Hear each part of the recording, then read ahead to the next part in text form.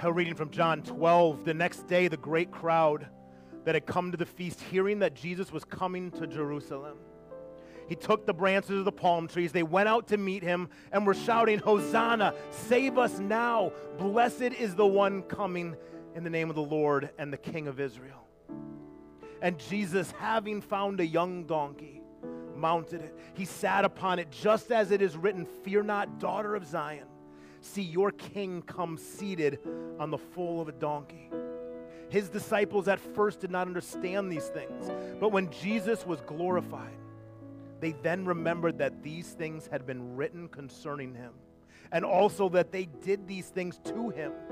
So the crowd that had been with him when he had called Lazarus forth from the tomb and raised him out of the dead, they bore witness. So hence the crowd also met him, because they heard that he had done this sign. So the Pharisees said to themselves, "You see that this gains us nothing.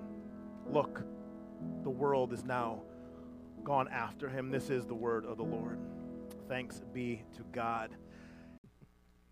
But welcome and good morning. This season of Lent is coming behind us, right? We finished a whole series on Jesus in the wilderness, lament, and finished up last week with a beautiful practice of lament. And so today, as Lent transitions into Easter, there's this week that starts today on Palm Sunday, which we refer to, at least I know Pastor Steve has referred to this in the past, as the gateway, like the entrance into Holy Week. A number of years ago, I was reading Pastor Brian Zahd's beautiful Lenten devotion. If you're looking for a Lent devotion for next year, I didn't tell it to you early enough for this year. But for the next year, there's a Lenten devotion that he has called the Unvarnished Jesus, and this part really stuck with me when I was listening, or when I was reading a couple years ago. He writes, "How Jesus became king on Good Friday is how his kingdom still comes today. It comes by co-suffering love expressed in forgiveness. It doesn't come from the Machiavellian machinations of politics." You try to say that 3 times fast. "It doesn't come from the Machiavellian machinations of politics or the bloodletting of a battlefield." So he says, "Let us no longer let our ways be enamored by the ways of Caesar, both ancient and modern, for they have nothing to do with how the kingdom of God comes." You see, and I've been contemplating that quote over the last number of years, and the question that's been haunting me each and every year when we get to this Holy Week is, how can we move through this most sacred of weeks? That's what holy means. Holy means sacred or set apart. How can we move through this set apart week? We don't do this every year. I mean, every week, but rather this is once a year. This is what makes this so sacred, so holy. How do we move through this most holy of weeks, each and every year, towards the climax on Good Friday? That's the pinnacle. Not in the power-hungry ways of the Caesars, but rather in the ways of the co-suffering love of Christ. Basically, how can we celebrate this week in the ethos of Christ as King in his kingdom? Let's pray, and then we'll dig in. Heavenly Father, Christ Jesus, or King Jesus, and Holy, Holy, Holy Spirit, as we walk through into this gateway, into the city of Jerusalem, into the holy city, where we'll see Christ on the back of a donkey, then in an upper room, then nailed to a cross, laid in a tomb, and we all know what happens next Sunday. God, would you give us new eyes with which to see, new ears with which to hear, new hands and feet with which to engage the world, and new hearts with which to engage with your more sacred heart and the ways of your kingdom. We pray all these things in your name. Amen. All right, so if you've ever read through the 4 Gospels, the 4 books written about Jesus' life, you'll notice that, and I think I can say this without exaggeration, everything that Jesus said, literally everything that he did, every single thing that Jesus leaned into was a proclamation of what he called the kingdom of God, or the kingdom of the heavens, depending on the translation that you're reading or the different book. The problem is, and we've talked about this many times here at Regen, we hear words like kings and kingdoms through the lens of the last 2,000 years, and kings and kingdoms to us are normally relegated to fairy tales, castles, and knights, yeah? It's hard for us to kind of get into this kingdom mindset, and so perhaps it's best that we look at what Jesus means by speaking of the kingdom of God as the government of God, or the politics of God. Now, before you get all squirmishy when you hear that word, just hear me out. Because Jesus' ministry is basically saying, you better rethink everything because I'm announcing the arrival of my new government, my new politic, my new kingdom. If you were here back in the fall, you'd remember we did a series in Philippians, where when we got to chapter 3, we read this. We read chapter 3, verse 20 into 4:1. For the essence, the very being of our, and Paul uses this word politeuma, okay? Often translated in English Bibles as your citizenship. Yet politeuma is the root word for the word politics. Politics just simply means things concerning the city, so things concerning people. He says your politeuma, your politics, exists and has always existed in the oranois, the heavens, i.e. Paul's talking here about our citizenship is in the kingdom of God, or the kingdom of the heavens. And so over his ministry, Jesus has been announcing over and over again the arrival of this new kingdom, right? This new way of engaging in the things concerning the people, the things about the people around us. And throughout, people start to ask, and they start to notice Jesus, and they're like, so then you're a king, right? And they start calling him Christ Jesus. You'll see him call him Christ Jesus. Christ is not Jesus' last name. It's a title. It actually comes from the old Hebrew for meaning anointed, the anointed one, because it was physically anointed with an oil, and only the king would be anointed. So basically saying Christ Jesus is like saying King Jesus. But if you notice, every single time someone tries to call him king or call him Christ or talk about the miracles he's performing, etc., he's always like, no. Don't tell anything to anyone. I don't want this to get out. And there's many reasons for that, but not least which is he doesn't want to die yet. His ministry is not fulfilled yet, and he knows that the game he's playing, he knows if people call him Lord and King and Christ, it's a dangerous game. He knows it'll ultimately end up at his death. And so most of his ministry is spent in the Galilean region, and it's one thing to be king in Galilee. You know, to have your followers and all these people in the small region of Judea following you and calling you king, but at some point, a true king has to finally take over the metropolis, right? So the word polis at the end, Latin, politics, right? The metropolis. So eventually Jesus has to come in and, quote unquote, conquer the main city of Jerusalem. Because this is what conquering kings do, right? They aim to overtake the central areas of a region in order to make headway in their war. We are currently seeing this in a very, very, very visceral way over in Europe right now, where we're watching one nation try to take the main capital cities of another one. And so when the time came for Jesus to officially announce his candidacy, if you will, he and his followers begin to go up to Jerusalem, towards the metropolis, the center of politics, and so they're going to celebrate the Passover. Yes, that is the main reason why they are pilgrimaging there each and every year. But certainly it's not the only thing on their mind. Because we get the sense, when you read from the Mount Transfiguration all the way until Palm Sunday, you get the sense that they really are going to Jerusalem with Jesus thinking, this is it. This is now time for him to become our king. He's going to free us from our oppressors and be our king. And we really get this sense because think about it, even on the way to Jerusalem, James and John, the two people that are in his inner circle besides Peter, they ask him, they say, Jesus, can we be on your left and your right when you go into glory? They're basically asking him, like, can we have two prominent positions in your cabinet when you're finally elected president? That's really what the two disciples are asking. And Jesus is like, I don't think you guys get what you're asking here. You know, you think you're asking about a position of power, like we're going to take over the city and now we're going to oppress the Romans, but you've seen that in all the ways of the other kings and the kingdoms, but what you're basically asking here is to be crucified in me. Be careful what you ask for. basically you're asking that you want to offer yourself up like I am in this co-suffering love? Because fast forward, who is on the left and the right of Jesus when he's brought into glory on his throne? Two criminals being executed along with him. And so Jesus arrives on this day that we call Palm Sunday, the reading that we just did previously to this message. He comes from the east. He's coming from Bethany, where he stayed the night. But let's pause here for just 1 second in our Palm Sunday story. Pontius Pilate was also in town this week. Now, contrary to what many people might think, Pontius Pilate didn't live in the city of Jerusalem. Pontius Pilate would have probably hated the city of Jerusalem, was full of those disgusting Hebrews, according to what he probably would have believed.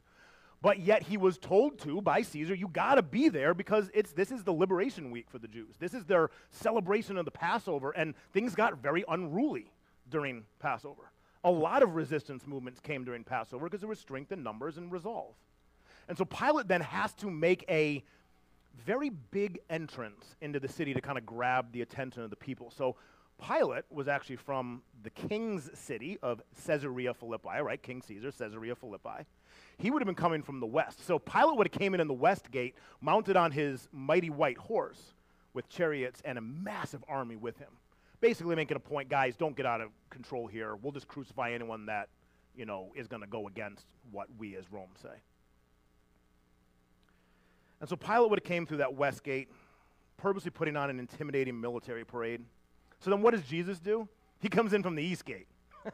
The lowly gate. Not the big entrance, but the smaller gate. Comes from Bethany and sits on the back of a donkey.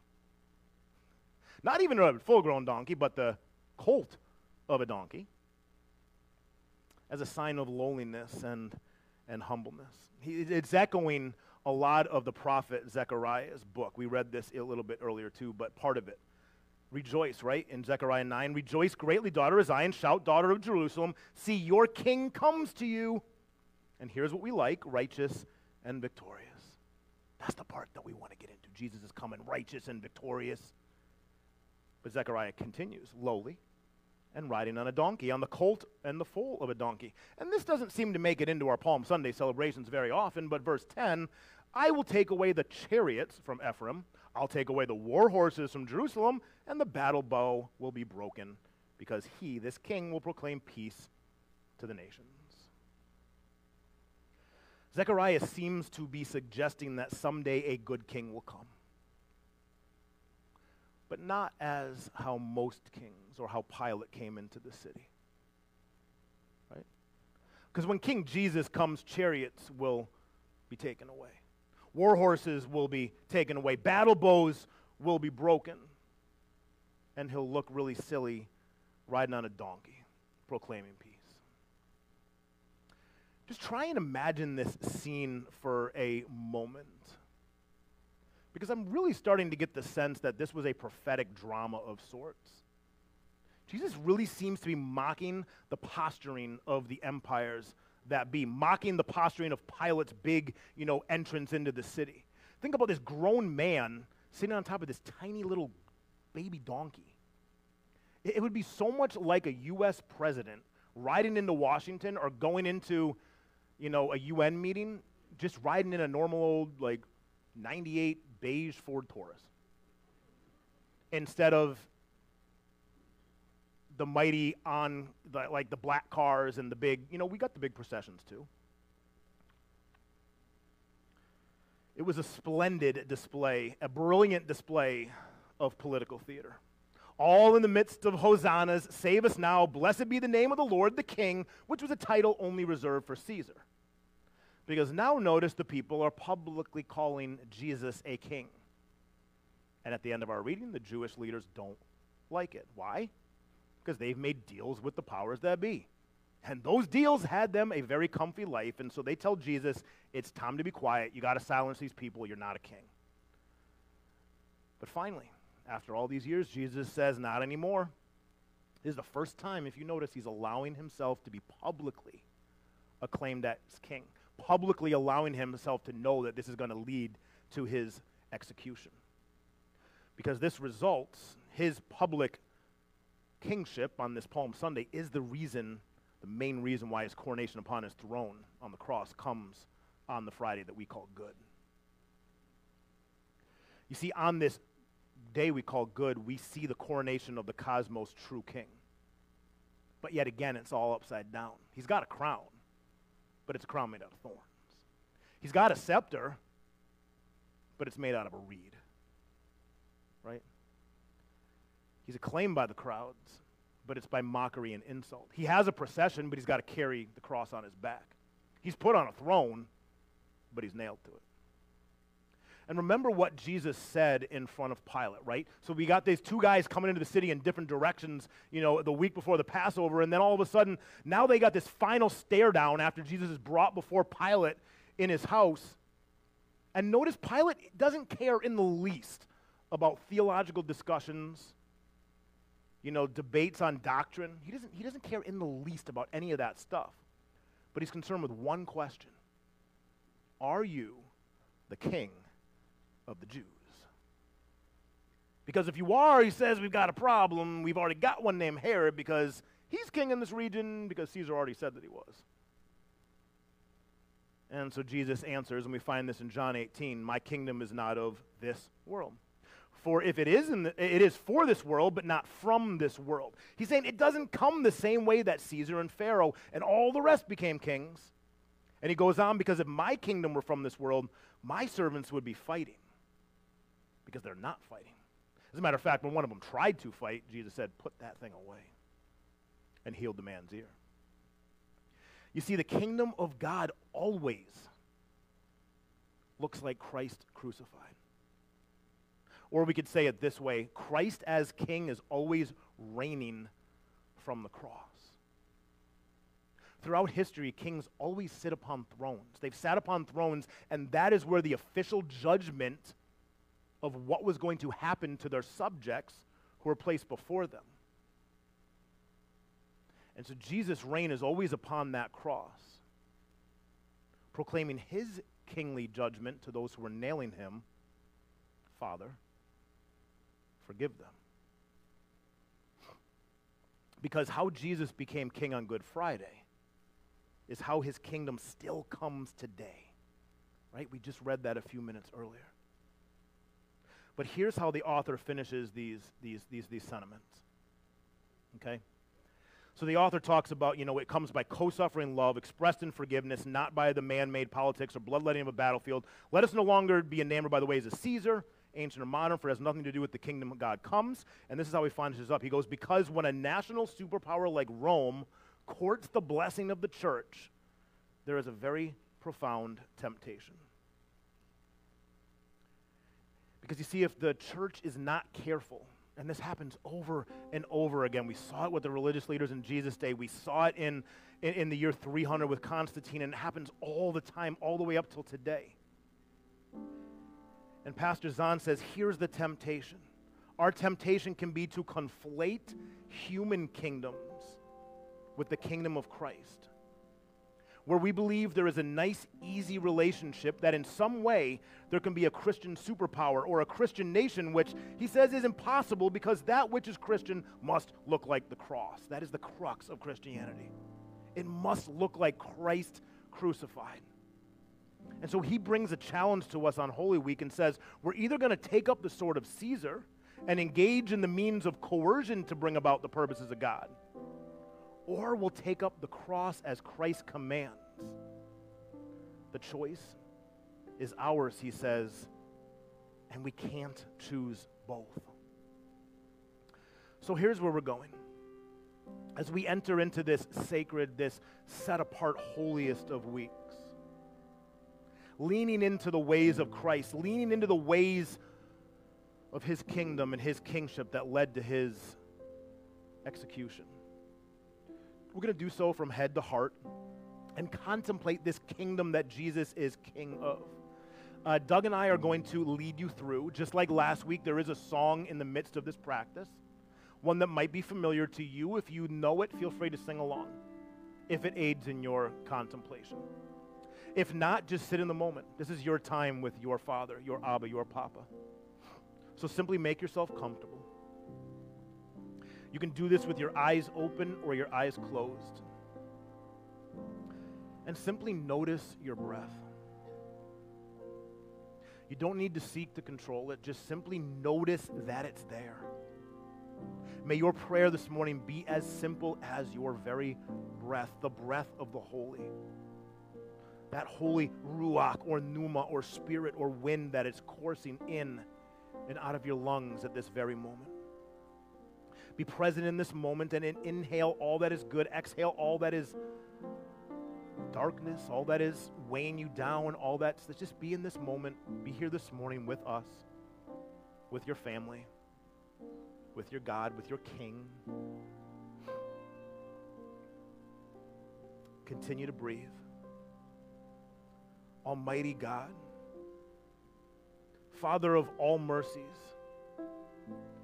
we, your children, give you humble thanks for all your goodness and loving kindness to us and to all whom you have made. We bless you for our creation, our preservation, and all the blessings of this life.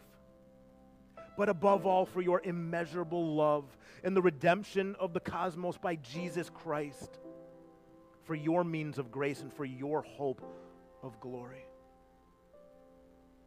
And as we pray, give us such an awareness of your mercies, that with truly thankful hearts we may show forth your praise, not only with our lips, but in our lives, by giving up ourselves to the service of your kingdom, and by walking before you in holiness, seeking your justice all of our days, through Jesus Christ our Lord, to whom with you and the Holy Spirit be honor and glory throughout all the ages. And everybody said, amen.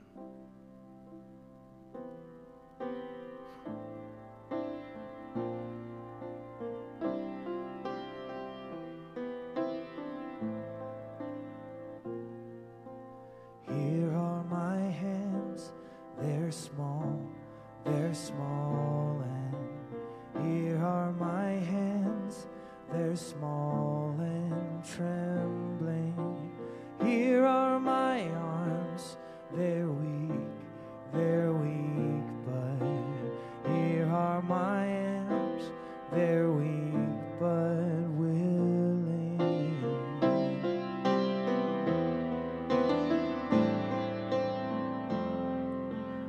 Here are my eyes, they burn with memories. Here are my eyes, they're tiered and tired. Here are my feet, they're slow, but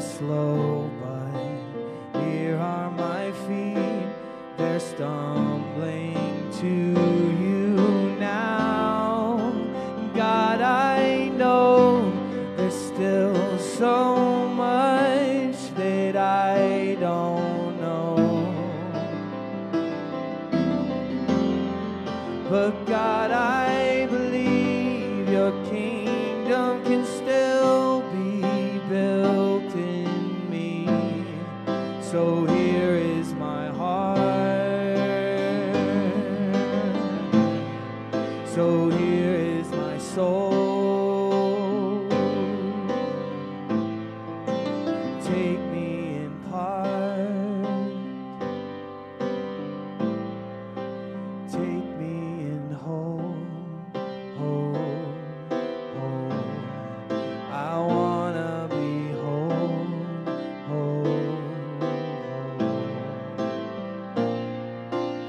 Here are my hands, they're small, and here are my hands, they're small and trembling. Here are my dreams, they're me protected.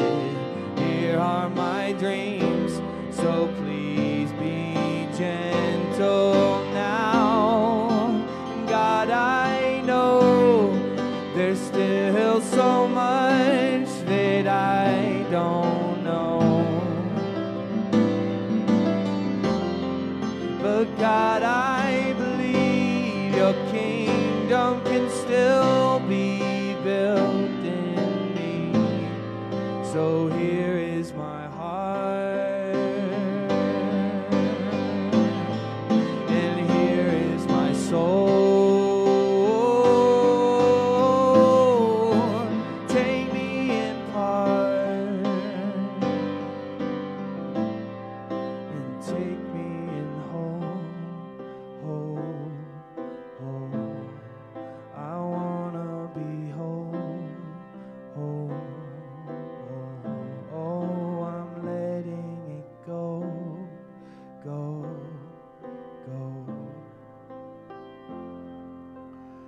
Loving God, here are my hands.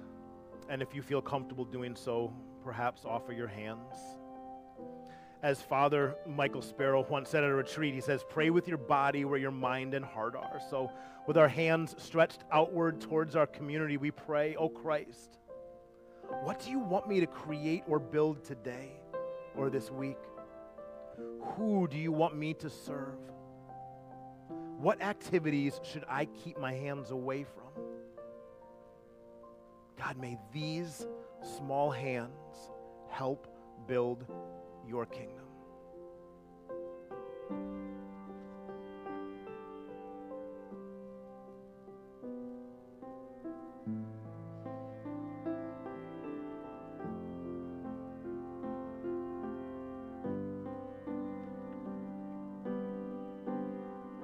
So here is my heart, here is my soul. Take me in part, take me in whole, whole, whole. I wanna be whole, whole, whole. I wanna be whole, whole, whole. And now touching our lips. Loving God, here is my voice. I commit to only speak words of life today, words that build up and not tear down, always speaking the truth and always speaking it in love. Please help me to be a voice for the voiceless today. Please show me when to stay quiet. Oh God, may my voice make this world more like you've made it to be.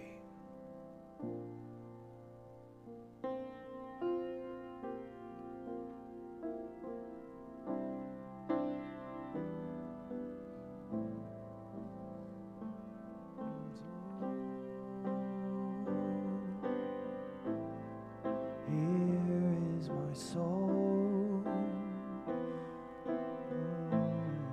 take me in part, take me in whole, whole, whole. I wanna be whole, whole, whole. Now for the final time, hands over our soul, our heart, our nefesh in the Hebrew, that inner being, as the psalmist writes. And loving God, we pray, here is my heart. You know the deepest longings of my heart. And so I humbly hold these deepest longings before you. Here is my heart.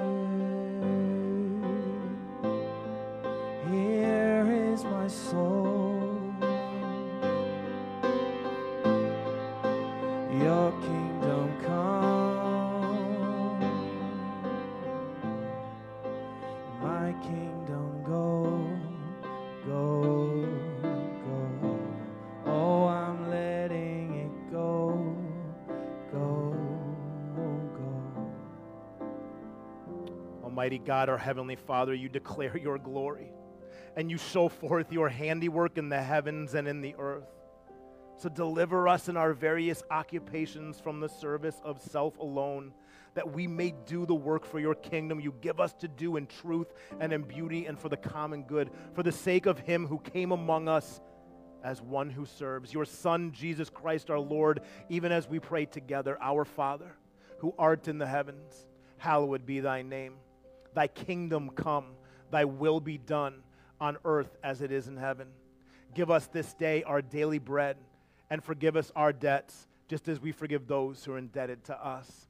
And lead us not into temptation, but deliver us from evil. For thine is the kingdom, and the power, and the glory, forever and ever. Amen.